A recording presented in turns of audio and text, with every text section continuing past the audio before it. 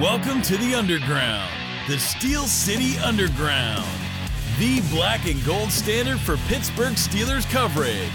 Now, here's your host, Joe Kuzma and Zach Celadonia. Hello, everyone, and welcome to another edition of the Steel City Underground podcast. My name is Joe Kuzma, and joining me, back from a little mini sabbatical here. It's been since the holidays, since the Thanksgiving holidays, since we've seen and won. Flash, Zach Celadonia, what's going on, my friend? How you been doing? Good. Things couldn't be better. I'm glad to be back. I'm not sure if I'm going to remember how to do this. Speak into the mic, enunciate. But I'm glad to be back. I think the comment section might have got a little excited thinking I might be off the show, but unfortunately, I'm here. Well, they might have think that you might have went like with one of those beanie hats and snipped the palm off there. You don't have the top knot going today. No, I'm letting it flow like Kenny Pickett. Kenny Pickett's almost got like that Nick Cage Con Air thing going. Aaron Rodgers Con Air thing going. Same kind of. He looks so much better than Aaron Rodgers did, though. It's an age thing. Rodgers is too old to have that flow, but Kenny, he's still in his 20s, so it works. Absolutely, man. I feel that almost every day too. There's days where I'm like, do I shave just to be camera ready here? Or you got to do it. You got to do it for the people, man. You know what I mean? Well, nowadays, having the baby face is out. You got to have a little something on the face. I know. That's where I'm at, too. And the kid has been so used to me having a beard over the years. I know it's just a chin strap, but and that in itself, like, I'm bald, all right? I need some type of hair up here on the upper region of my head. It's cold out there, you know what I mean? But I'm not going to go Santa style. I can't go Duck Dynasty. And to be completely honest, there's spots. We have all got it. There's spots on my face that don't actually produce the right amount of hair to make it look cool, you know what I mean? So it's like I'm not going to do that and have this little patchy, like, look like I'm some preteen that, you know, I'm going through puberty or whatever. I got some friends with that same problem. They still can't grow a beard, whereas I've been able to grow one since like 7th grade. Don't know why, but again, I think that's why I'm so short, because what I lack in height, I make up for in hair all over my body. And I have very many friends just like you over the years too. About a friend named Jason, I just think I always used to call him a Sasquatch. So he's just like, I haven't not heard that before. Yeah, he could be on the Jax Links commercials. So some free I love jerky. I know, man, we could get into so just a little bit of side note off the air. I think me and Zach must have talked for like almost 40 minutes before we actually got on the horn and actually started doing this show, just about all kinds of random stuff. Talking about his unhealthy gambling obsessions, which have leaked into the World Cup, and, and all kinds of stuff. Well, the World Cup's the last of my worries. It's the college football slate that's been screwing me over. I actually did decent with the World Cup. Oh, man. College football is just insane. It's just insane. And I thought, you know, I'm a hater. I'm definitely an Alabama hater. I'm a almost said the full word. That University up north hater as well. So, you know, if I'm an Ohio State guy, I'm not so rooted in Ohio State. I've got several teams I follow. Obviously, my alma mater is Youngstown State, but they're not on the same level. They're an FCS school. They're out. They didn't make the postseason, so they're out. And, you know, I don't have. You didn't take the loss too hard to Harbaugh. Oh, no, that still sucked. That sucked ass, man. They got their ass kicked. Like I want revenge for that. Absolutely. Like, it's been fun. It's one of those things, kind of like when the Cleveland Browns win a game against the Steelers. Like, a broken clock could be right like twice a day, and the Browns winning like once in a decade. It's like, okay, this sucks. It could suck even more, but now it's like, you know, 2 in a row or whatever. That don't sit well with me, especially since it's Harbaugh. I have not liked that guy since he was in the NFL. I don't like either of them. I could respect John a little more than Jim. Jim is like that little. Is he the younger one? I don't even know, but he's this whiny little brat, and he's always on the field. Jim's younger, I believe. And it would make sense just based on their character traits or their personalities that you see leak through the screen. And him going to Michigan was just like icing on the cake, because I don't have anything against the 49ers. In fact, former 49ers owner Edward J. DeBartolo from Youngstown area, my hometown. And there's actually a building there. The Bartlow building has a 49ers logo on it. If you're ever in Boardman, Ohio, and strolling down Market Street there, Route 5, you'll see that. It looks so out of place. It's like, why is this in Northeast Ohio with the West Coast NFL team's logo on it? And then make a little more sense for you. So the 49ers ties there, like growing up in the 80s when the Steelers sucked, everybody around was like pretty much a fever pitch. I mean, the Browns were good then, but also the 49ers. So you had some people jump on that bandwagon, and you would have just random stuff like, that the patriarch of that family really got into the shopping mall scene and everything like that. So you'd have 49ers players coming to town for no good apparent reason or anything like that. And there's still some of those ties. They make a pit stop there in Youngstown every so often. The 49ers do when they're headed out to play like East Coast teams. They'll actually come in and stop there, and they do some like community work appearance type stuff. It's pretty cool. It's a little after a side effect note to all that. But anyways, yeah, the Harbaughs, you could keep them. I don't like either. Like John, unfortunately, and it makes me puke to actually say this, he reminds me so much of Bill Cowher. He really does. There's just something with him.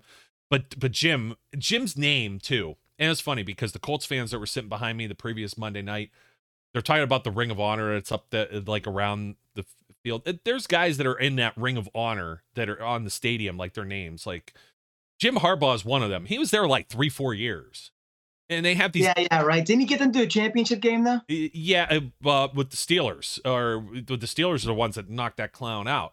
So the 1 year, really? yeah, which makes it even more savory. In fact, trying to think here. How long ago that was? The Harbaugh Steelers rivalry goes deep. Yeah. Oh yeah, I'm sure it does. But don't worry. If the Colts made it to the AFC title game, they put a banner up in their stadium too. It says AFC finalists. So this is like, I may as well flame on them. They got their talk about getting your ass handed to you on Monday Night Football against the Cowboys. That a lot of people will say, wow, okay. So the Steelers beat a really bad team. They've been beating some bad teams. Yeah, they're kind of middling, all right? We all kind of know that. And they're kind of growing into their own. But at least they're not losing to these teams. Matt Ryan, just, oh my goodness. And the highest paid offensive line in football, just that looked so bad against the Cowboys. And it was... I hate to break it to people, but a lot of teams and players benefit from playing the bad teams in the NFL and the average teams. Matter of fact, I heard a stat the other day that Tua is actually terrible against any team that is top 10 or top 5. And look what happened yesterday against the Niners. I think Tua is a good player, but he's definitely benefited this year from picking on bad teams and lackluster defenses to help improve the general opinion of him. And it goes for Tua, it goes for the Dolphins, it goes for the Steelers, it goes for a lot of teams. Like, you have the benefit of beating bad teams sometimes. Look at Tom Brady's career.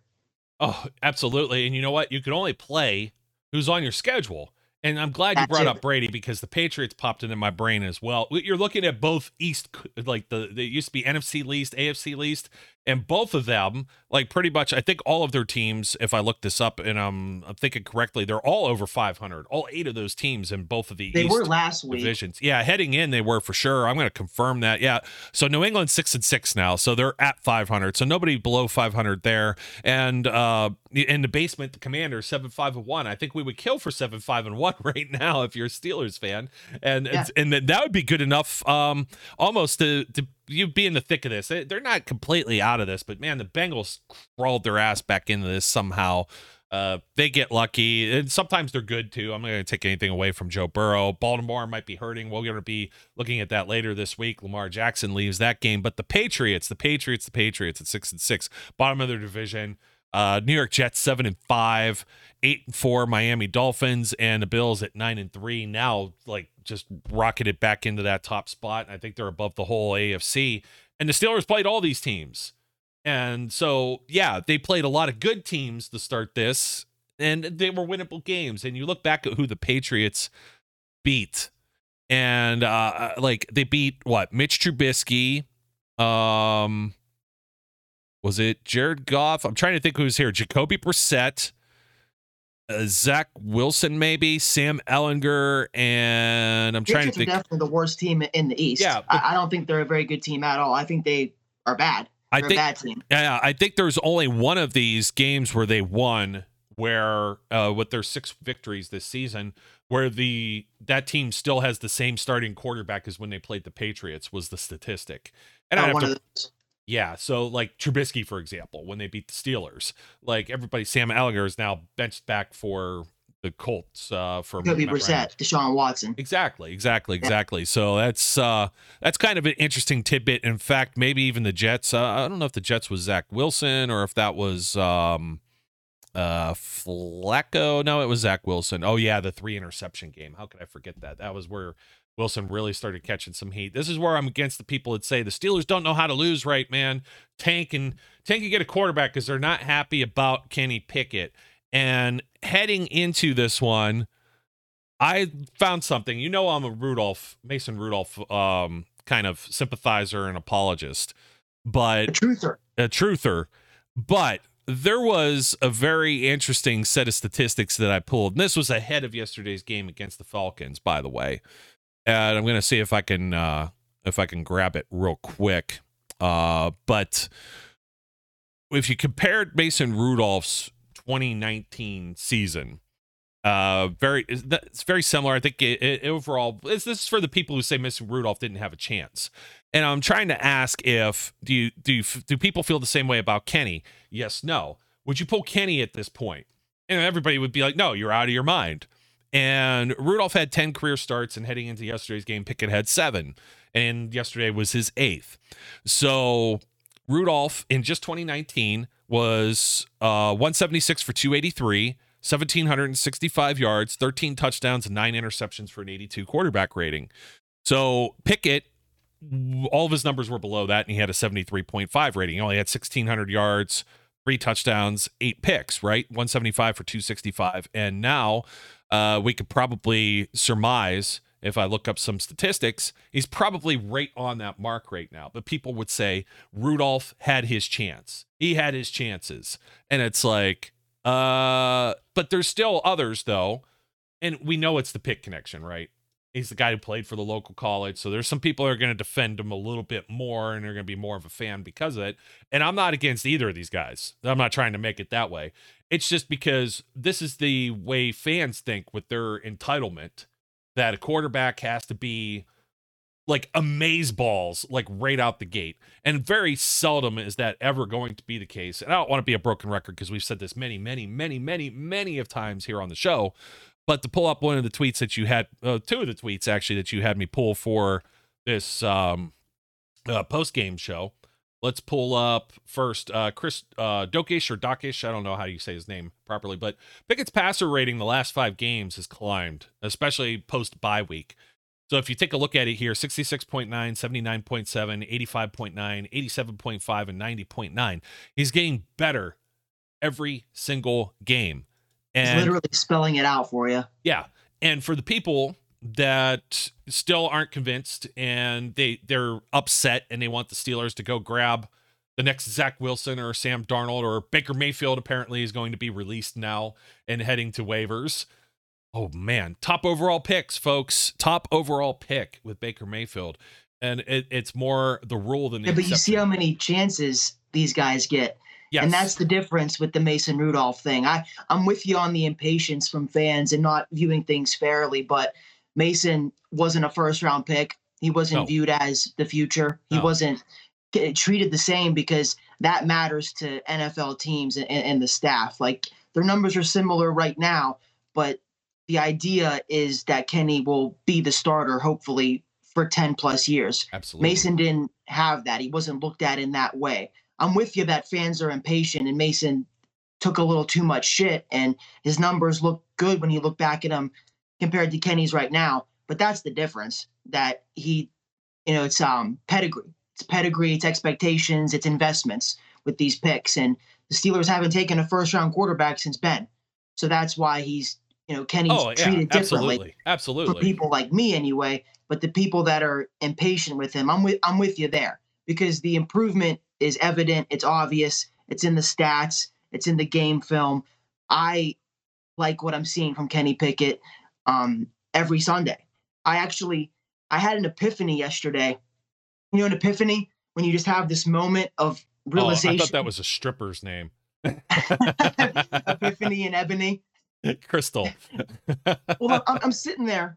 I'm sitting there watching the game, and by all accounts, we started well. Kenny started well, and in between drives, there's a couple misfires, a couple misreads. Kenny makes mistakes, and I'm sitting there on my phone, and I'm tweeting about every throw and where it looks good, where it looks bad, and I just realized, man, I'm like, dude, I am happy and content and excited for what I am seeing in Kenny Pickett.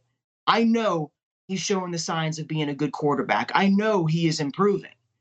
So I'm not going to continue to, like, by my count, he had about 3 bad passes yesterday that I can't explain away or account for. But guess what? I'm not going to, because it's 3 bad passes. Like, you don't do this for every quarterback in the NFL. I know Kenny's a rookie, and I know he's a polarizing subject, and everybody wants to argue about Kenny every single week. But every quarterback across the NFL, nobody goes 25 of 25 for 360 and 4 touchdowns. Like Tua, Mike White, Justin Herbert, Joe Burrow, name it, man. They all miss passes in a game. But because of the arguments and the hot topic that is Kenny Pickett and being a first-round rookie quarterback, it's almost like there's this expectation to explain away every misfire he has. And we don't have to do that anymore. At least I don't feel like I have to do that anymore. Like, yeah, he had some misfires yesterday. He missed Pickens on the first drive. He missed Freiermuth deep. And then he skipped one into Deontay Johnson about halfway through the game for like a 10-yard gain.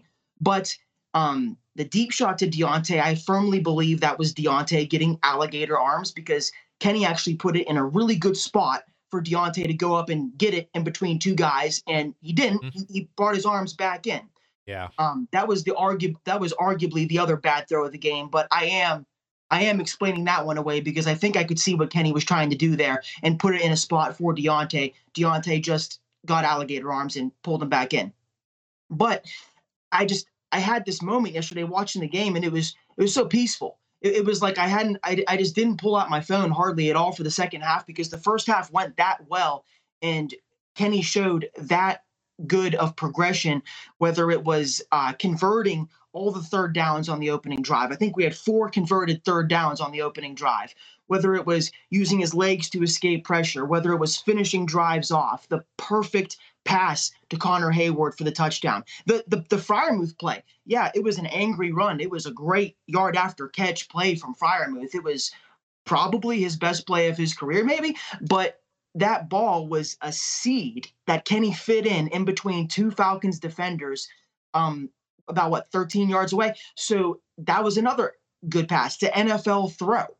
So once I came to this inner decision watching the game yesterday, even though the second half was very boring and at times it looked like we were going to give it away, I just realized I'm perfectly happy with the way Kenny's season is going so far, and it's a great feeling. I wish more people would join me. Yeah, and did Ben Roethlisberger ever miss Antonio Brown, who was wide open at times? Geez, I can remember AB in Chicago running over to the Gatorade jugs on the sideline and tossing them. And we've got a lot of like storylines that aren't necessarily completely attached to this game. Obviously, for anyone who's living under a rock, it was a 19-16 win. Steelers still struggled to put up some points in the second half and still struggled on offense to score touchdowns, and they settled for field goals, which allowed the Falcons to still kind of be in this game. But there were a number of adjustments, and there's a number of things that people just aren't accounting for. They're not seeing the big picture. Do people ever crucify players for missing a pass? Sure they do, Zach. Do we remember Mason Rudolph not catching Ray McCloud open in the end zone against the Detroit Lions? Like, that one comes up all the freaking time, and it's like it's just one pass where you got a guy who's not taking all of the starter reps at that point. And it's the same thing for Kenny. This is where the progression and everything's coming. Kenny was 3rd string in training camp, off seasons. He's had to earn this position and move his way up. Now, he got named as the backup, although we had a snafu with that, a clerical error, according to Mike Tomlin, when that first depth chart came out, and they made Kenny the backup instead of Mason Rudolph.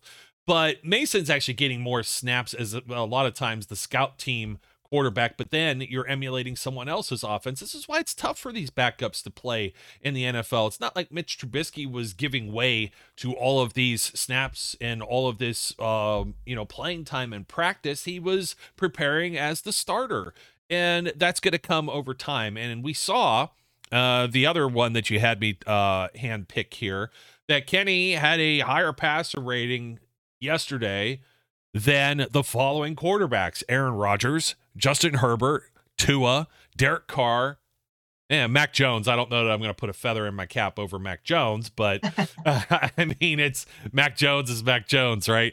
That's the feather in my cap, is I could not have been more not into Mac Jones last year. And there were some Steeler fans who were like, yeah, dude, but if he falls, he could be our next quarterback. I said, no, I hated he him. Can't be. Brian calls him Doughboy.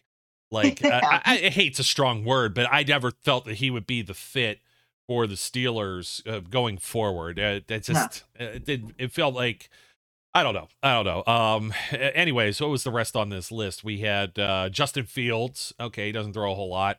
Trevor Lawrence, Deshaun Watson, who luckily they played the Houston Texans, who apparently like to give up defensive and special team scores to their opponents. And then, of course, the list ends with Kirk Cousins. These are all quarterbacks that Kenny Pickett had a higher passer rating than.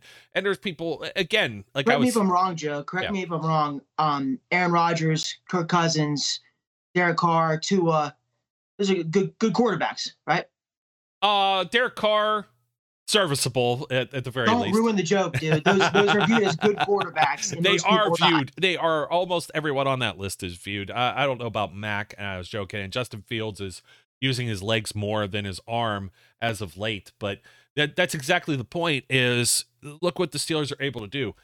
They weren't able to do this for a variety of reasons. They started the season with Trubisky as the starter, and they had a really tough schedule.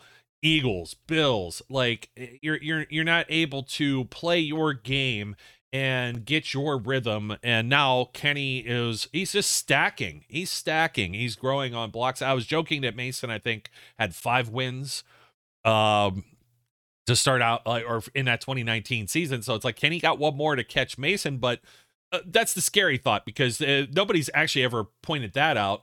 But they won't point it out, because then you got to actually admit that Mason wasn't all that bad. But now you're also seeing where Kenny is going to not only catch him, but exceed where Mason was. Of course, 3rd round pick in a very deep quarterback draft class. You could maybe argue that he is marginally better than somebody like Josh Rosen at the very least. And I mention that all the time. But Kenny Pickett's the only guy where people were like, hey, that guy should have been like a 2nd round pick. Well, Derek Carr was a 2nd round pick too. Would you be comfortable? Would you be happy with having Derek Carr? I'm sure you would. Most of us would have been happy with Aaron Rodgers or Russell Wilson, or, oh man, the Broncos, they just couldn't score any points. Hey, man, there's people out there who actually believe Tyler Huntley is a good quarterback. And I like what Tyler Huntley offers in his toolbox. But not consistently. Sometimes he doesn't have the key to the toolbox. The toolbox is locked shut sometimes. He looked well at moments last year, but I mean, as far as him being a franchise quarterback, I'd pump the brakes on that. But if I was running a team like, I don't know, the Texans or whatever, and I had a plan to draft a quarterback next year high, maybe I would bring Tyler Huntley in as like a veteran competition for backup or backup for competition. But I don't think he's like a world beater. Like if he's what the Ravens have, I actually wanted to bring this up earlier and forgot to, but if he's what the Ravens have for the rest of the year, the Steelers have a good chance to actually finish 2nd in the AFC North. Or 1st if we sweep the Bengals. Yeah, well, yeah, if we would have swept the Bengals, that would have been nice. That pains me. That pains me. And I'm actually not sure who the tiebreaker Oh yeah, we already to. Lost. Yeah. Oh, I actually didn't hear that you said sweep instead of swept. I thought you were in the past tense there.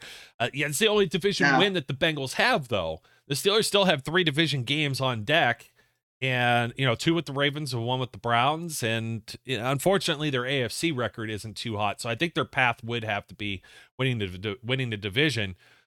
Which right now looks like, the Bengals are getting hot just like they did last year. There was somebody that actually pitched this as well. They said, could the Steelers be getting as hot as they did that one year with Bill Cowher, where they were the 6th seed?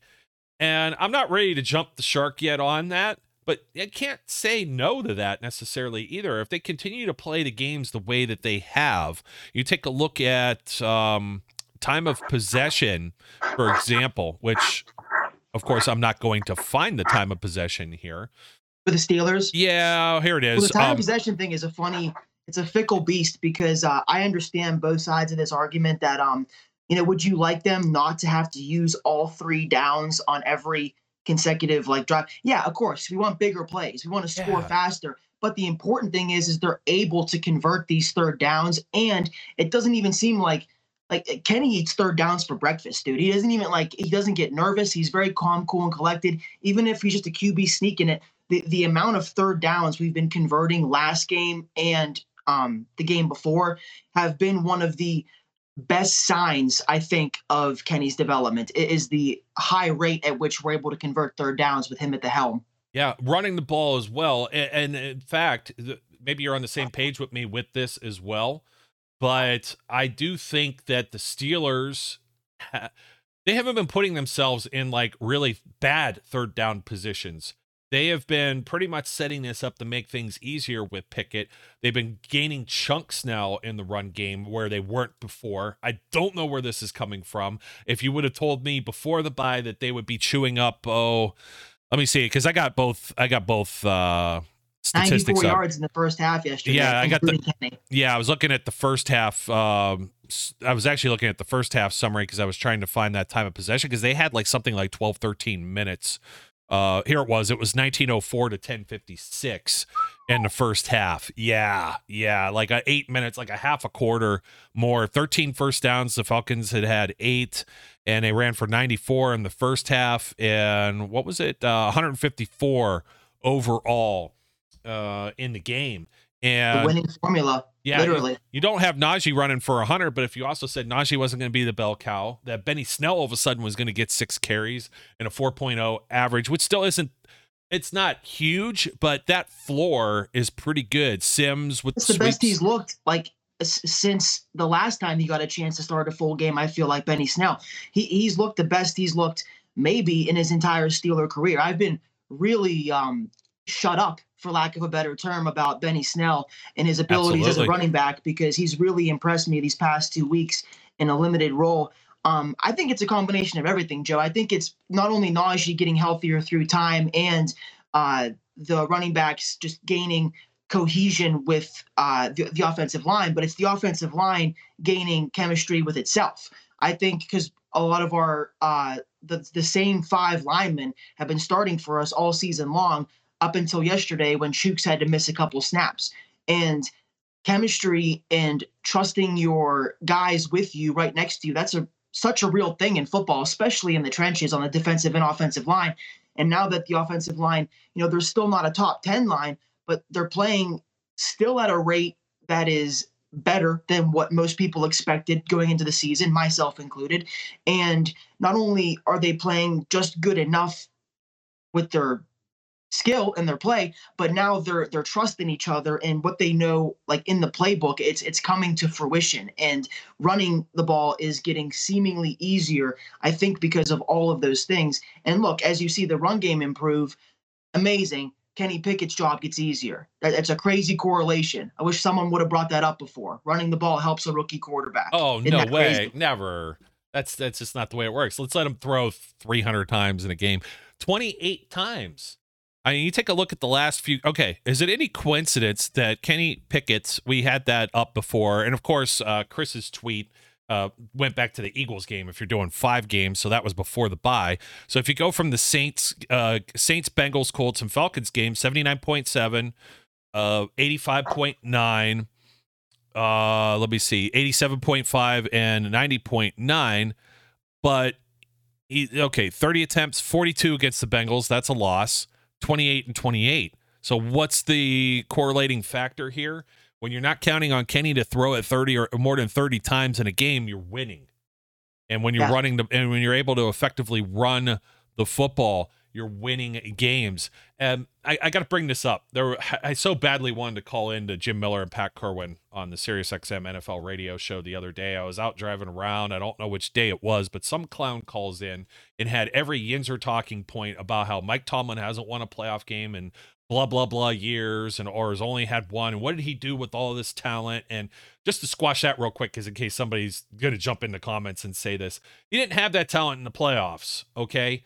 You didn't have Le'Veon Bell for several of those times. When you had Le'Veon Bell out there, they get to the AFC Championship game, and then he gets hurt and you lose the AFC Championship game, even though Kobe Hamilton is one of your wide receivers, I believe. And in 2017, I know that's disappointing, but that's the only game they had all of the killer bees, including Martavis Bryant, against the Jacksonville Jaguars. And Jim Miller interjected with this guy, and he said, that Jacksonville team should have been in the Super Bowl. That was a hell of a team. Tom Coughlin had that roster rebuilt, et cetera, et cetera. And you look at some of the players right now, we're celebrating Miles Jack, who was on that roster, and people talk about Jalen Ramsey, and they had some straight up Leonard Fournette having a career resurgence with Tampa Bay, and they had some dudes. It was all the Blake Bortles was the problem there. You know what I mean? And losing Ryan Shazier is just a huge oversight that I still think where people are saying, and this guy brought things up. He's like, Mike Tomlin's a defensive-minded coach. Name one guy that's actually been like a really big name, like star player with Mike Tomlin. And with Jim Miller's like TJ Watt. And I'm sitting over here like Cam Hayward, Micah Fitzpatrick. Like you go back to LaMarr Woodley. He was not a coward player. So I digress. It's a little bit of another hill to die on for another day, maybe during the offseason. But people are going to be out of their freaking mind, Zach, as this goes forward and the Steelers inch towards 500 and Mike Tomlin may not have another losing season. And the expectations are higher. The expectations, this guy, they have to be a Super Bowl. And it's like, okay, but can you take a season like this and just pump your brakes, dude? This isn't the Super Bowl yet, but 1, 2, 3 years of progression with Pickett. Look at Burrow, look at Josh Allen, look at the trajectory of the way those teams were and where they are now. I know Mahomes came right out on fire, but that was year 2. He sat his entire first year behind Alex Smith. And by the way, Andy Reid has a string between Philadelphia and Kansas City of like one playoff win in 8 or 9 seasons as well. So go look that one up and tell yourself now, would you have fired Andy Reid if you were a Kansas City Chiefs fan? Right? Yeah, there was a long period of time there in Kansas City before Mahomes, like where it was same old shit for the Chiefs year in and year out. Excuse me. Coincidentally, we actually had the Chiefs number when Alex Smith was calling the shots. It felt like they were just an easy opponent for, not easy, but not the Steelers, always. Similar to the Jaguars versus us, we had it for the Chiefs until Mahomes came into the scene. And I do remember people being a little sick of Andy Reid's just consistent losing and in the playoffs. I mean, like, because fans do get impatient, but look at what can come. You know, and I'm with you on like that's what I was trying to say during my epiphany rant, that I feel that like as long as we're getting better, specifically Kenny and the other young pieces on the team like Freiermuth, who just had his best game, I think Najee is showing signs. Say that 5 times fast. Najee is showing signs of his rookie self and his Alabama self. Pickens up and down, but you know, that's going to come with a rookie wide receiver who has diva tendencies, partially why he fell to the second round. But his flashes are flashes of greatness. Still got Calvin Austin coming along. He's not really relevant to my point right now, but we have the pieces in place, and we have important pieces in place that you're right. The blueprint is there. Copycat league. Like, look at what the Bengals were able to do in a short period of time. And we weren't in as shitty of a state as the Bengals were. We didn't pick Kenny Pickett at 1. We picked him at 20. So, ipso facto, our business model here to get back to the Super Bowl and get back to an elite team, it should be accelerated and quicker than what the Bengals had to deal with, because we are a better team when we drafted our new franchise quarterback than the Bengals were. So these are all good things and reasons to believe that after this season, regardless of how it finishes, I think next year there is plenty of reason to believe that we're going to be right back competing for a playoff spot. Again, as long as these things I just mentioned continue to trend in the right direction. Yeah. Oh no, absolutely. I mean, TJ Watt, there you go. And I think TJ that Watt, was, Minka's locked up for life, basically. yeah, and those are some big pieces the Bengals added. Trey Hendrickson, Jesse Bates. Those were, very similar type of pieces that they needed. Then the quarterback, they got the edge rusher. They got the other Smith is coming playmakers. along really well now. Oh man, double digit sacks, and Cam Hayward got his sack. You got to mention Cam Hayward on a whole other level here before I go back to Mike Tomlin and talk about his coaching job. How cool was that for Connor Hayward? We finally got to see him, his number called, and he gets to score a touchdown where their father, ended up playing. That was a very emotional moment. I'm not sure if you saw it, but Cam in the post game was wearing his father's Falcons jersey, or at least a replica of it, the old Craig Ironhead Hayward, who had played many years with Atlanta. And Atlanta also wearing the red helmets. What's with everybody bringing out their throwbacks and their alternates? They get fired up to play the Steelers, don't they? The Colts just they just cleared the helmets this year again. They took that away from us, and they gave them the opportunity to. They gave NFL teams the option to wear a second helmet this year, but they took that away for the past 10 years. I love it. When I saw they were wearing the throwbacks, I actually got very nervous. Oh, I know. Doesn't it? That's what I'm guy. saying. Everybody gets fired up. The Dolphins did it too. In Miami, that was one of their first postseason games in a decade. They exhumed the remains of the perfect season team, the 72 or whatever Dolphins. Because the Steelers are the Yankees of football, dude. Everybody gets up to play the Steelers. We are the greatest franchise. I was so hyped for Connor Hayward and Cam Hayward. That was a really, really cool moment and story that the both of them mentioned how they, Connor and Cam visited their dad's grave the morning of the game, shared a moment there, and were able to both, it was like divine intervention practically, because Cam Hayward got a sack and then Connor scored his first touchdown, which I actually saw on Twitter this morning. It was pretty cool that when their dad, Craig Ironhead Hayward, was at Pitt, his first career touchdown was a very similar touchdown to Connor Hayward's. He split the seam up the middle for about 30 yards in between three guys and caught it right where Connor Hayward did. Not in the same stadium, but I mean the plays, if you can find him on Twitter, I don't know who posted it, but it was such a cool clip. And the Haywards are so easy to root for because they're just great people. Cam's been a great leader and a great Steeler his entire career. He's a large part of my own selfish fandom aside. I really want to win one while Cam is still on the Steelers. He deserves a Super Bowl, being here. He got to experience guys like Troy Polamalu, he was still around some greatness, James Harrison. And then it was on him and Ryan Shazier, who you just mentioned a couple minutes ago, to kind of do everything and steer the ship on defense until reinforcements like Minka and TJ showed up. So Cam's been through it all. I think he deserves the world. And it's really cool to see Connor Hayward growing in this offense. As most people know, Kenny Pickett likes him. They grew together in the camp, training camp, and had a couple good preseason plays together.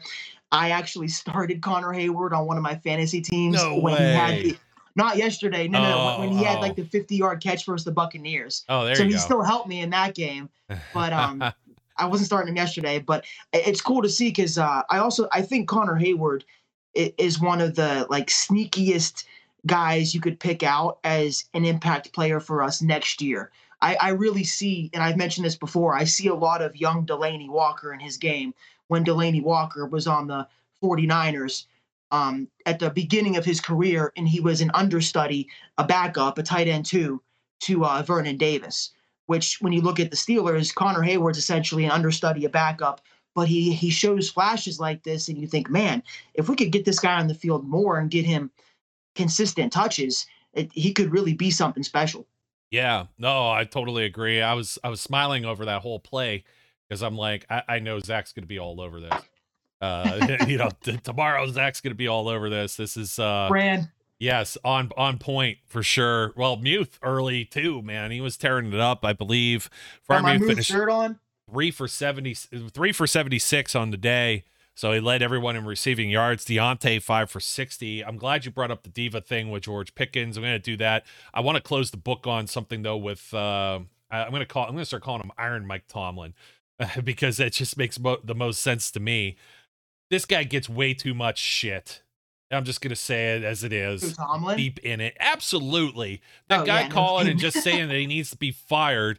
Pat reminded him on the radio broadcast there, and this was a caller. He reminded him they beat Tom Brady with guys just off the street. Like Quincy Wilson, I don't think had played a snap of down of football in like 2.5 years. We just cut him like 2 weeks ago. Yeah, and then now he's no longer on there. Josh Jackson can't even get on the field as an active. I think Terrell Edmonds might have been out for that game as well. So they're playing like Trey Norwood. DeMonte Casey was still on IR. You just had like a band of whatever, and it's like, isn't Connor this Hayward had a big play? Yeah, isn't this Tomlin's specialty with defense or whatever? And it's like you just don't realize like this team hadn't been at full strength for greater portions of the year, and there's a lot of turmoil with the quarterback position. You're spoiled by Ben Roethlisberger and the consistency he provided for all of those years. And even so, there were times where Ben was far from perfect, throwing 5 interceptions against the Jacksonville Jaguars, for example. He threw a lot of picks in a lot of playoff games, but it comes back to Tomlin. And it's not like some shared blame or anything like that. So, not necessarily a question I'm posing, but kind of the statement I'm making here is how pissed off are you going to be when Mike Tomlin ends up, they'll be drafting like 18th or something, 16th, maybe just outside of the postseason, and has a 500 record, and you're not going to be able to say all of these dumb things you've been queuing up, and there's plenty of clickbait around there. Tomlin, somebody asked him for an autograph in the tunnel. I'm sure you saw that video floating around already. The stuff with George Pickens or Deontay and all the the stuff. fan in the tunnel is pissing me off because at first I thought we all were on the same page that it was cool the way Tomlin reacted, that he was so focused on the game. And for people that don't know, prepare to censor me, Joe. There was a fan standing by himself with his phone out, taking a video in the Falcon Stadium, like kind of in the concession area where you can walk around. Like clearly the guy wasn't supposed to be there, or it was just an inappropriate time. And Tomlin walks by with like an escort, and the guy almost sarcastically sticks his thumb out and is like, "Come on, Mike, let's get a win." And Tomlin looks at him and goes, "Man, I'm fucking working," and keeps walking. And everybody, I thought, was on the same page that was an awesome moment. And that's what you want to see in your head coach. I'm not here for selfies or daps right now. I'm here to finish the game because it was halftime. And this morning I've seen like clockwork, the haters, they'll come out and they're like, "This is such a bad way to treat a fan. You shouldn't have done this. You shouldn't have been standing there. You shouldn't have been like getting in his face with his phone in halftime of a game." So yeah, that whole scenario started to piss me off this morning. I shouldn't get on Twitter first thing in the morning. It's bad for my mental health. But that was one of the first things I saw was people complaining about the way Tomlin treated that fan. Yeah, shouldn't go on Twitter ever at all. It's probably bad for your health. I stopped doing it during games. The knee-jerk reactions in the middle. There's people still bitching about Matt Canada. I understand Matt Canada is far from perfect, but this team has made some strides already. It's like if they call one jet sweep, they're all like out of their mind, and it's like, okay, like ironically they worked yesterday too. I counted 2 that were positive yardage. Maybe the last one on Gunner didn't work, but that was more on Gunner than I think that the scheme. I think Gunner had just a 0 on the one, no gain on the one. Okay, big whoop-de-doo. Like, every single play, it just drives me crazy. Everything can't be perfection. Okay. And now you're going to try and you're trying to also dump on Tomlin. Oh, they should fire Tomlin, or this team can't lose, right? They want a higher draft pick because, TJ Watt was a top 10 pick, right? People just look at the guys they find in the second and third rounds. We're talking about George Pickens. You're talking about Pat Freiermuth. Those are not first-round draft picks, let alone top 10 first-round draft picks. So it does not matter where their position is in the draft because all different teams have all different needs. And the second round should be called the Steelers round because they always kill the second round. Yeah, they absolutely do. So the George Pickens thing, it annoys the hell out of me because, well, number one, I had him on my DraftKings team, so that annoyed me. The production wasn't there. The production's not going to be there every single week. And okay, who cares that he's being passionate on the side of the field? He plays with an intensity. I don't see the same thoughts exactly, dude. I'm so with you. Everybody thinks he's going to be AB Jr. AB is a completely different animal. Completely different, and over the years he became more of a self-centered animal. We knew this about Pickens. It's why he was available in the second round. I've said on this show that there were people that said his off the field was laughably bad. That was the direct quote. laughably bad. It wasn't about, oh, it's because he's smoking pot or because he's getting pulled over for speeding or he's partying. It was because of this. It's because he's got diva tendencies. And, when you're that good, when you've been that good your whole life and people just spoon feed you compliments and they spoon feed you the ball, like you come to expect it. And Pickens knows he's good. He gets emotional when he doesn't get his targets. But two things that happened after his blow up that showed me the Steelers understand, and so does George Pickens. Yeah. Number one was they designed a play to shut him up. They gave him a quick, easy pass because they do care. They want this kid to be a part of the team. They want him to have his mind right. So I think they tried to show him, look, we can get you involved, but it isn't always going to work to the benefit of what we're trying to do on the particular drive because if I remember correctly, they got Pickens' pass and then punted shortly after that. So it wasn't really a good play. But late in the game, and this is what had me arguing on Twitter and trying to tell people, whether it was in text or just whatever, when the game text messages out, are the worst. If you're getting friends and family on you during the game with stupid sidebar stories like that, they're the absolute worst, dude. No, I keep good company. So like usually it's all spirited conversation, but some people text me and ask me questions and I'm like, dude, are we watching the same game? But when the game was closing out and the Steelers were clearly running the ball, George Pickens was out there. He was doing his job. He was getting in the way, blocking. But one of the best things I saw was there was probably like 2 minutes left. Najee had just run for a first down. First player to run over, grab his hand, help him up, dap him on the helmet, and say, good job, was George Pickens. That's maturity. That's growth. People, you want to pick apart everything this kid does and everything he says and every facial expression he makes in body language, but you don't want to do that for the good stuff. You only want to dissect whenever he's acting up, not when he shows signs of being a good teammate and signs of maturing. That's my whole point. Like these people, if you're going to look at it that way, you got to look at the whole picture. If you're going to break down everything he does, then make sure you do that for the good things too. Yeah, and I know I dumped on Deontay the week before the Monday night game, but that was because he came out of the huddle and did like one of these. This wasn't like on the sideline, like lip reading, get me the ball after the fact or whatever. This was in the course of play and body language. It just said, I'm not going to be involved in this particular play, or I'm not happy or whatever. That's unacceptable. Yeah, I don't care for that. It's a completely different response and outburst. Can't quit on a play. Yeah, don't quit on the play. Please don't quit on the play. Don't quit on your team. Whereas George is saying, hey, give me the ball. I can help my team. Now, did they really give him this play to shut him up? Yeah, maybe not. Maybe they went in his direction and realizing also we got to keep this defense honest. But they bracketed the hell out of George Pickens. And I know I haven't spoken to you much recently, but I know we've talked about him being wide receiver one if you're looking at opposing threats when it comes to the Steelers offense. And this came up also with Will McFadden, who was on the show for the pregame from Believe in Falcons podcast. You got to watch Pickens. Pickens is the threat. Whether or not he's labeled as a wide receiver one as a rookie, there's enough there that it's opening up for everybody else too. So while he doesn't get maybe sometimes his targets or something happens, there's a breakdown in the offensive line and a play, he might have been the hot read on it. He might have been the primary or a secondary. He beats his man. He gets open. It just doesn't work out all the time. You know what I mean? There's seconds for these quarterbacks to see what's out there. You're reading the coverage pre-snap. You're trying to get a good judgment of where you're going to go with the ball, and hopefully you don't have this oh shit moment where you got a corner or whatever, or somebody was flying through the middle of the line completely unblocked and Kenny goes down. But there are very few moments like that. It's going to happen, but he's got to work. Kenny is making these reads. Kenny is making these decisions. He's making them quick. Man. They were talking about it on TV. The way Kenny's able to see the field and read the whole field. It's another one of those intangible, non-statable things that if you know ball, you can see what Kenny's doing out there, and you can tell that he's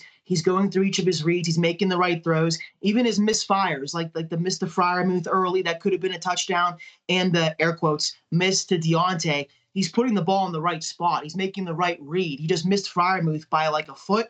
And Deontay, I already said it, but I feel like that ball was actually in the perfect location. So he's seeing who's open. He's seeing where to go. Even that one ball that was, I think, on the first or second drive for us, he was going deep, and the ball got hit just late enough that it wasn't a fumble, but it was an incomplete pass, and it just came out as a duck. He was looking deep there. It was either to Deontay or Pickens. And when they showed the replay, from what I could see, both guys were open. So he was making the right read there too. He just had to get it out a little faster. But as mentioned, this line, it's doing better than expected, but there are still times where it feels like Kenny has little to no time, which when he can't escape with his legs, which is another benefit of his game, when he can't do that, it's a sack, you know? Yeah, and he's been doing better with that. He's making the reads on the run. He's actually taking the ball and taking off with it. There was a second and third down play. It was towards the end of the game where they were trying to close things out. And I was like, oh, man, that play was designed to maybe get 2-3 yards and maybe not get the full first down. Like, if it does, great. You've dumb lucked your way into the first down, game over. You run the ball, you make the Falcons use their timeouts, et cetera, et cetera. But in this case, it didn't get any gain. And instead of kicking the field goal, Mike Tomlin decides to punt, which I thought was an awesome decision. It's yet another tip of the cap. Me too. Me too. I wish I would have tweeted about it, but I didn't. But I knew it was a good call. Falcons offense isn't going to march 90 some yards, but if you miss this field goal and they need a touchdown, they can march 40. Or they don't, they could tie the game. Younghoe Koo can kick the ball 50 yards in a dome stadium. So back them the F up. You know what I mean? That's Matt Wright, perfect. To his credit, had a good game, but he's not, I don't feel confident in banging in a 50-yarder. No, absolutely not. And he had a 48, I think 2 from like 43 or something from the same distance, but man, I wanted to rewind to something else you said, and this closes the book on the Rudolph versus the Pickett type deal. Rudolph didn't instill that same kind of confidence with me. Was he above the line? Could he be a solid backup? Yes. And even statistically, it was more or less to show you, have some friggin' patience with the rookie. He's growing. You hated the other guys so much. And it's also to just show the Yinzers that they're hypocritical, a whole hell of a lot of them. There's a lot of them that still are impatient in treating Kenny the same way that they treated Mason. But Mason doesn't scan the field the same way and is making those quick decisions where the ball is out of his hand, like boom, pronto. You know what I mean? So to close the book for sure. on that. People were freaking out because Tomlin punted yesterday, living in his fears.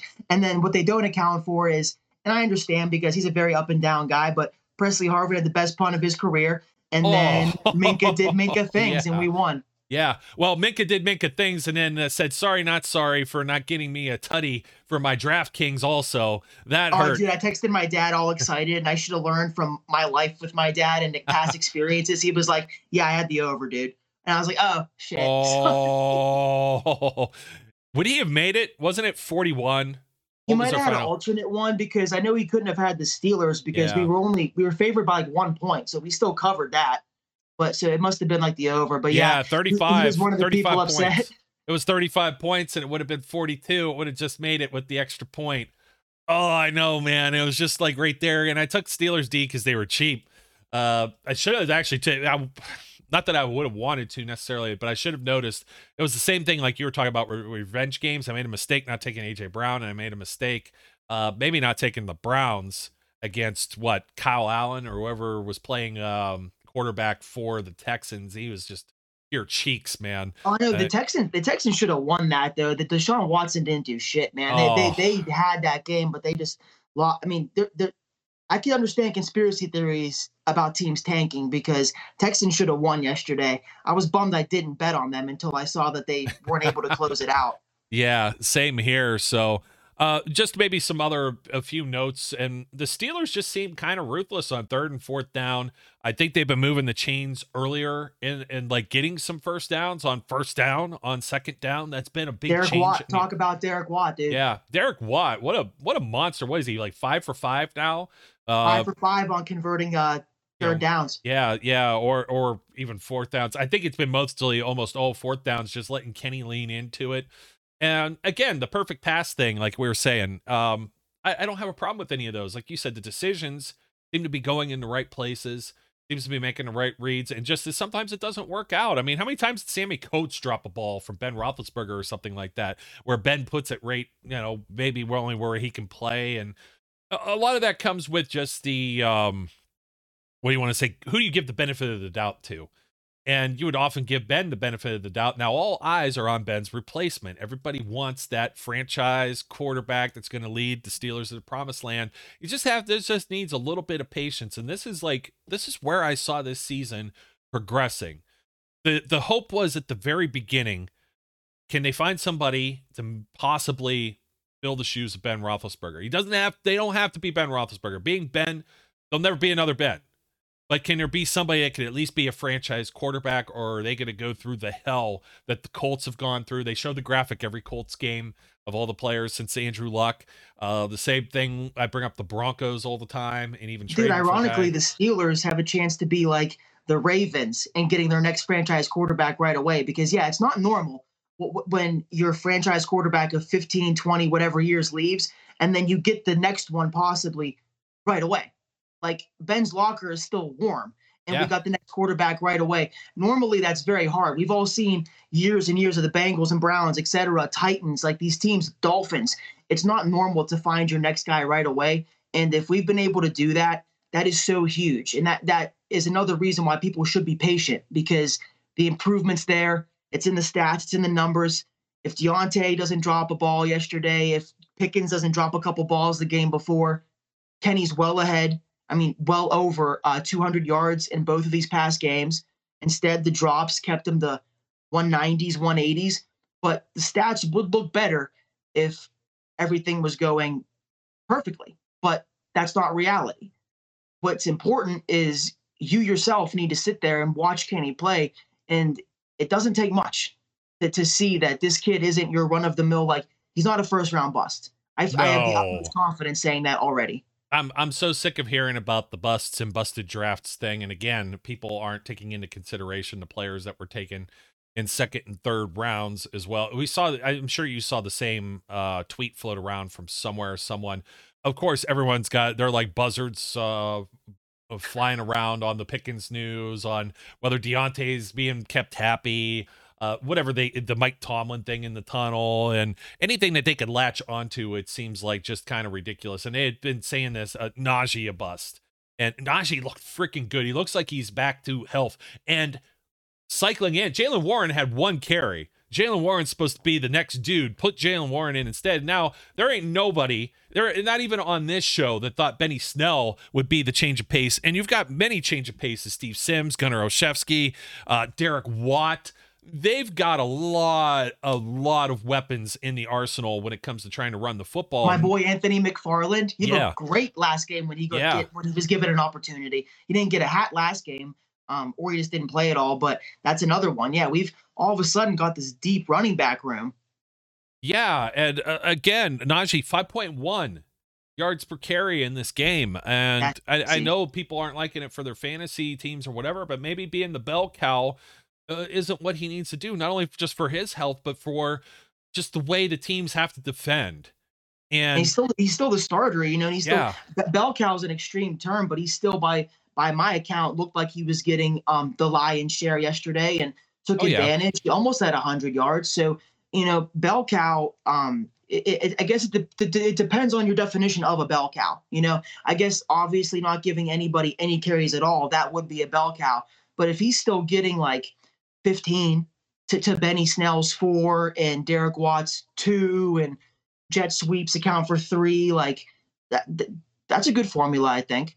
Yeah, absolutely. And you know, Warren's coming in pass pro, and so let me see here. I just had it up. Najee Harris, 66% of the snaps.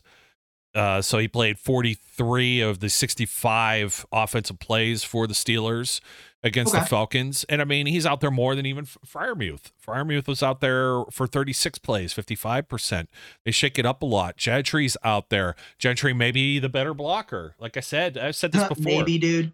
Well, I love Pat, but come on. Yeah, well, you know what? This is a great thing to bring up. I was thinking this while you were on your epiphany earlier.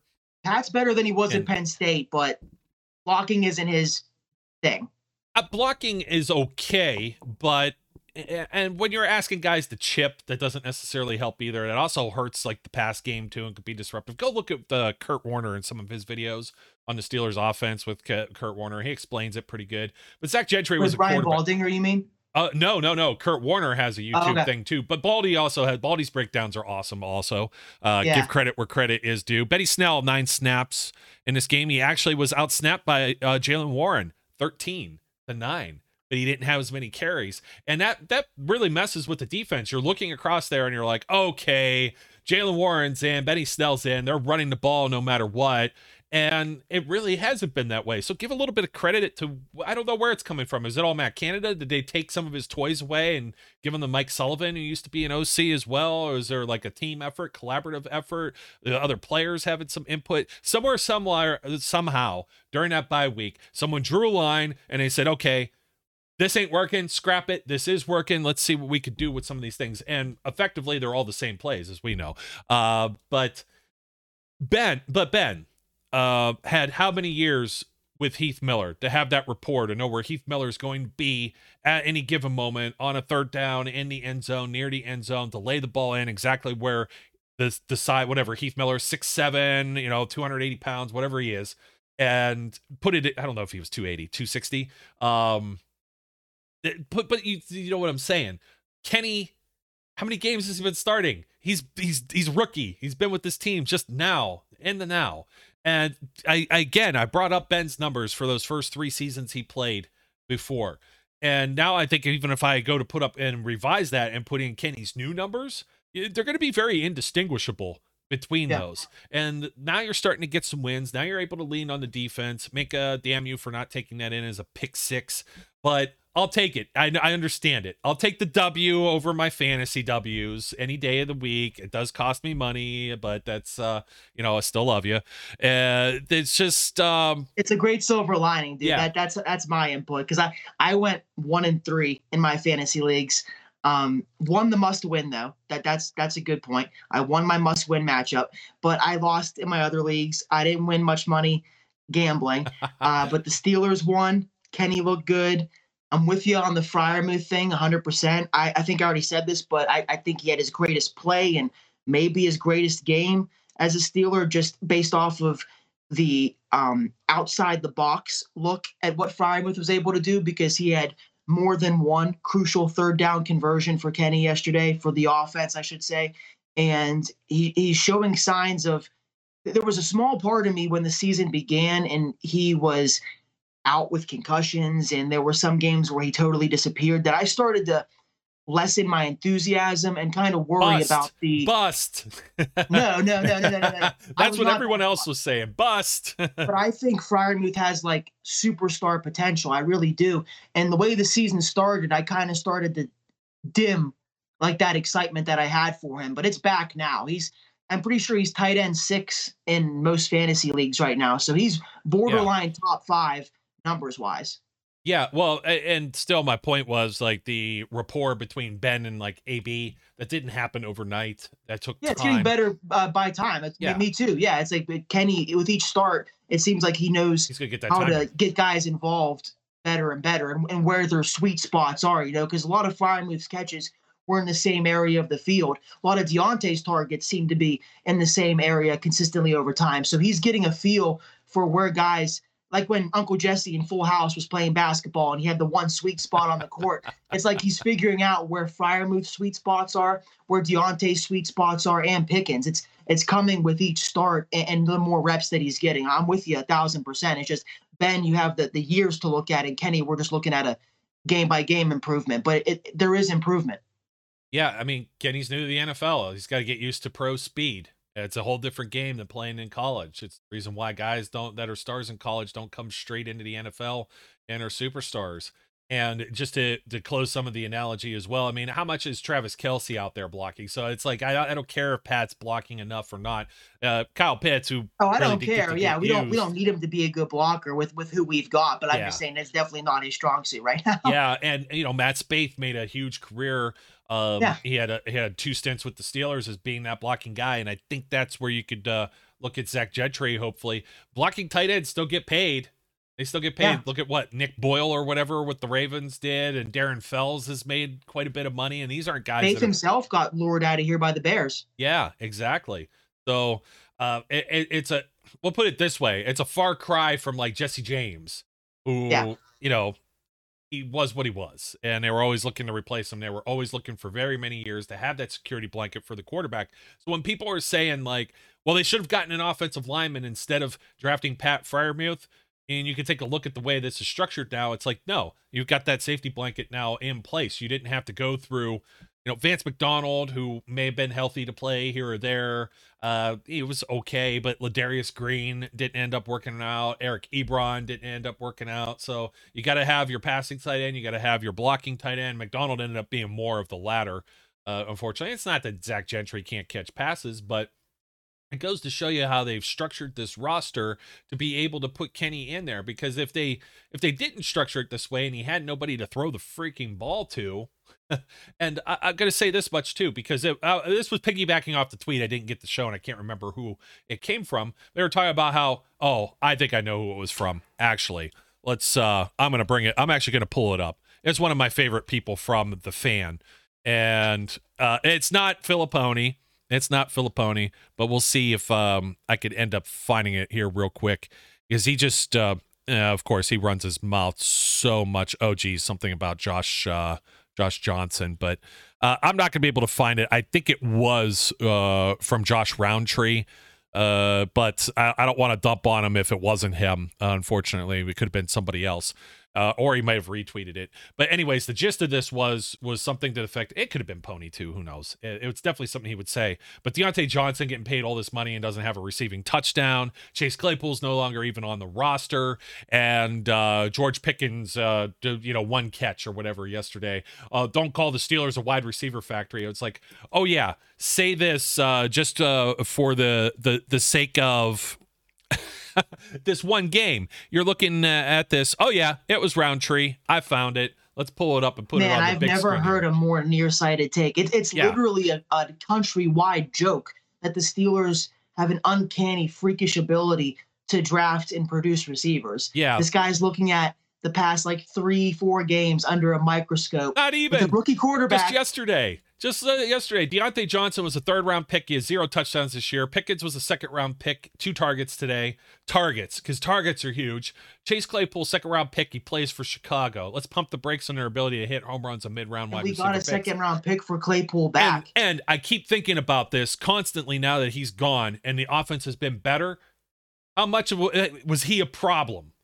Yeah. Was he a problem in this offense? Not catching I'd have to go through some game film. Is he getting open? We know that probably 2 of the interceptions on Kenny's stat sheet are attributed to Chase Claypool. No, I know what you mean, dude. My buddy made a joke I think it was Eric. He made a joke on Twitter being like, the Steelers got rid of Claypool to make room for Connor Hayward. And I was like, it sounds funny, but Connor's producing. Oh, and make room for Pat too, and have Zach out there more and play more 2 tight end sets, which also precludes getting Derek Watt and Connor Hayward out there. And all these people that were talking all this time about all the money that you paid for Derek Watt, it's like Derek Watt, they found a niche for this guy. He might still, what did he end up playing? Probably next to nothing, 7 snaps. So the same as Trent Scott, who came in for Chuks We'll check the temperature on this guy's take next year when Calvin Austin's back. The guy who was killing it in camp with Kenny before he got hurt. I'm still very excited about Calvin Austin. Anthony Miller, but Miles Boykin pleasantly surprised me, and I think it's good. I never like to see anybody get injured, but Anthony Miller being out of the way, Miles Boykin, he's the one who downed that punt on the 1-yard line. He was down there. He's quicker than a hiccup. I'm very happy with him. He's got size. He doesn't do a whole lot in the actual pass game. More or less, when you see that he's out there, they're probably going to run the football, but still the same. And also, how about this? This is a kind of cool note too. Cam Sutton, offensive snap yesterday. Victory formation. How about that? Was he the tailback? Yeah. How about that? Usually it's Minka. Polamalu used to do it. But I think Minka, give this guy a blow, because he just caught that and he was running and comes out. So it was like, how cool is that?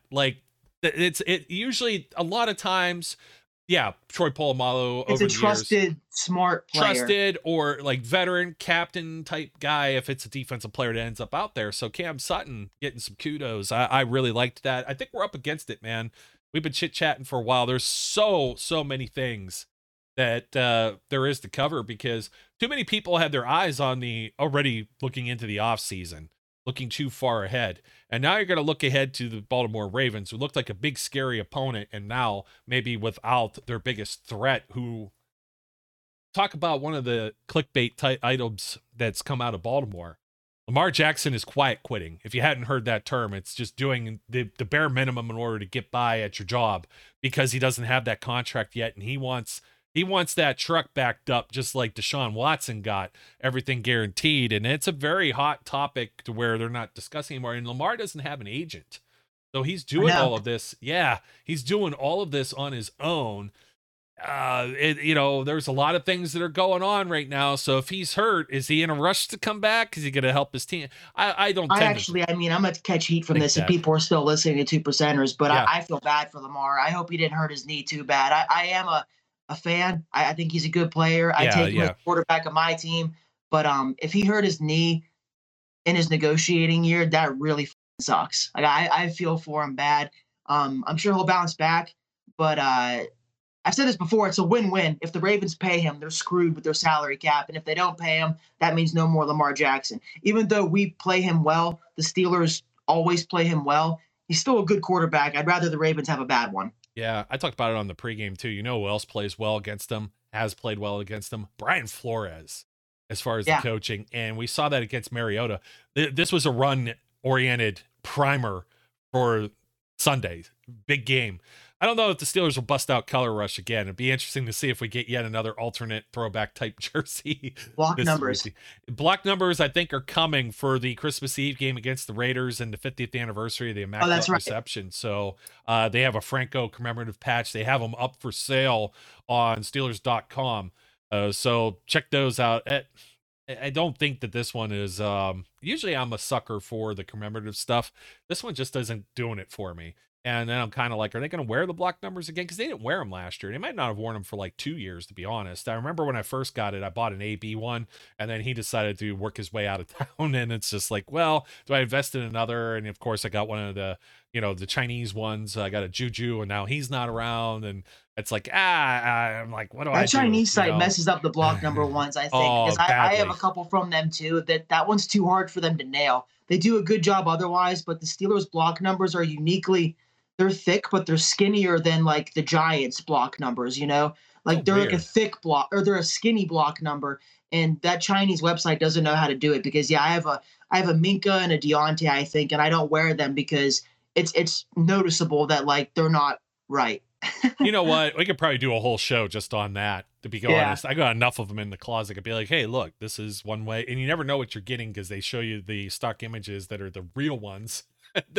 Not the fakes or whatever. So, but it was just like one of these things. I'm not investing $150 in a jersey they're going to wear one time. But for those of you who like to do that kind of thing, go check it out and you get yourself some new swag for Christmas Eve. That'll be the 1%ers that are left now listening. So we'll put a bow on the show. As always, thank you for supporting Steel City Underground, no matter where you're watching or listening from. Don't forget to like, comment, and subscribe. Got another big game coming. I will mention the Zero Blitz stuff with Brian Flores. I mean, that was highly successful with the Dolphins.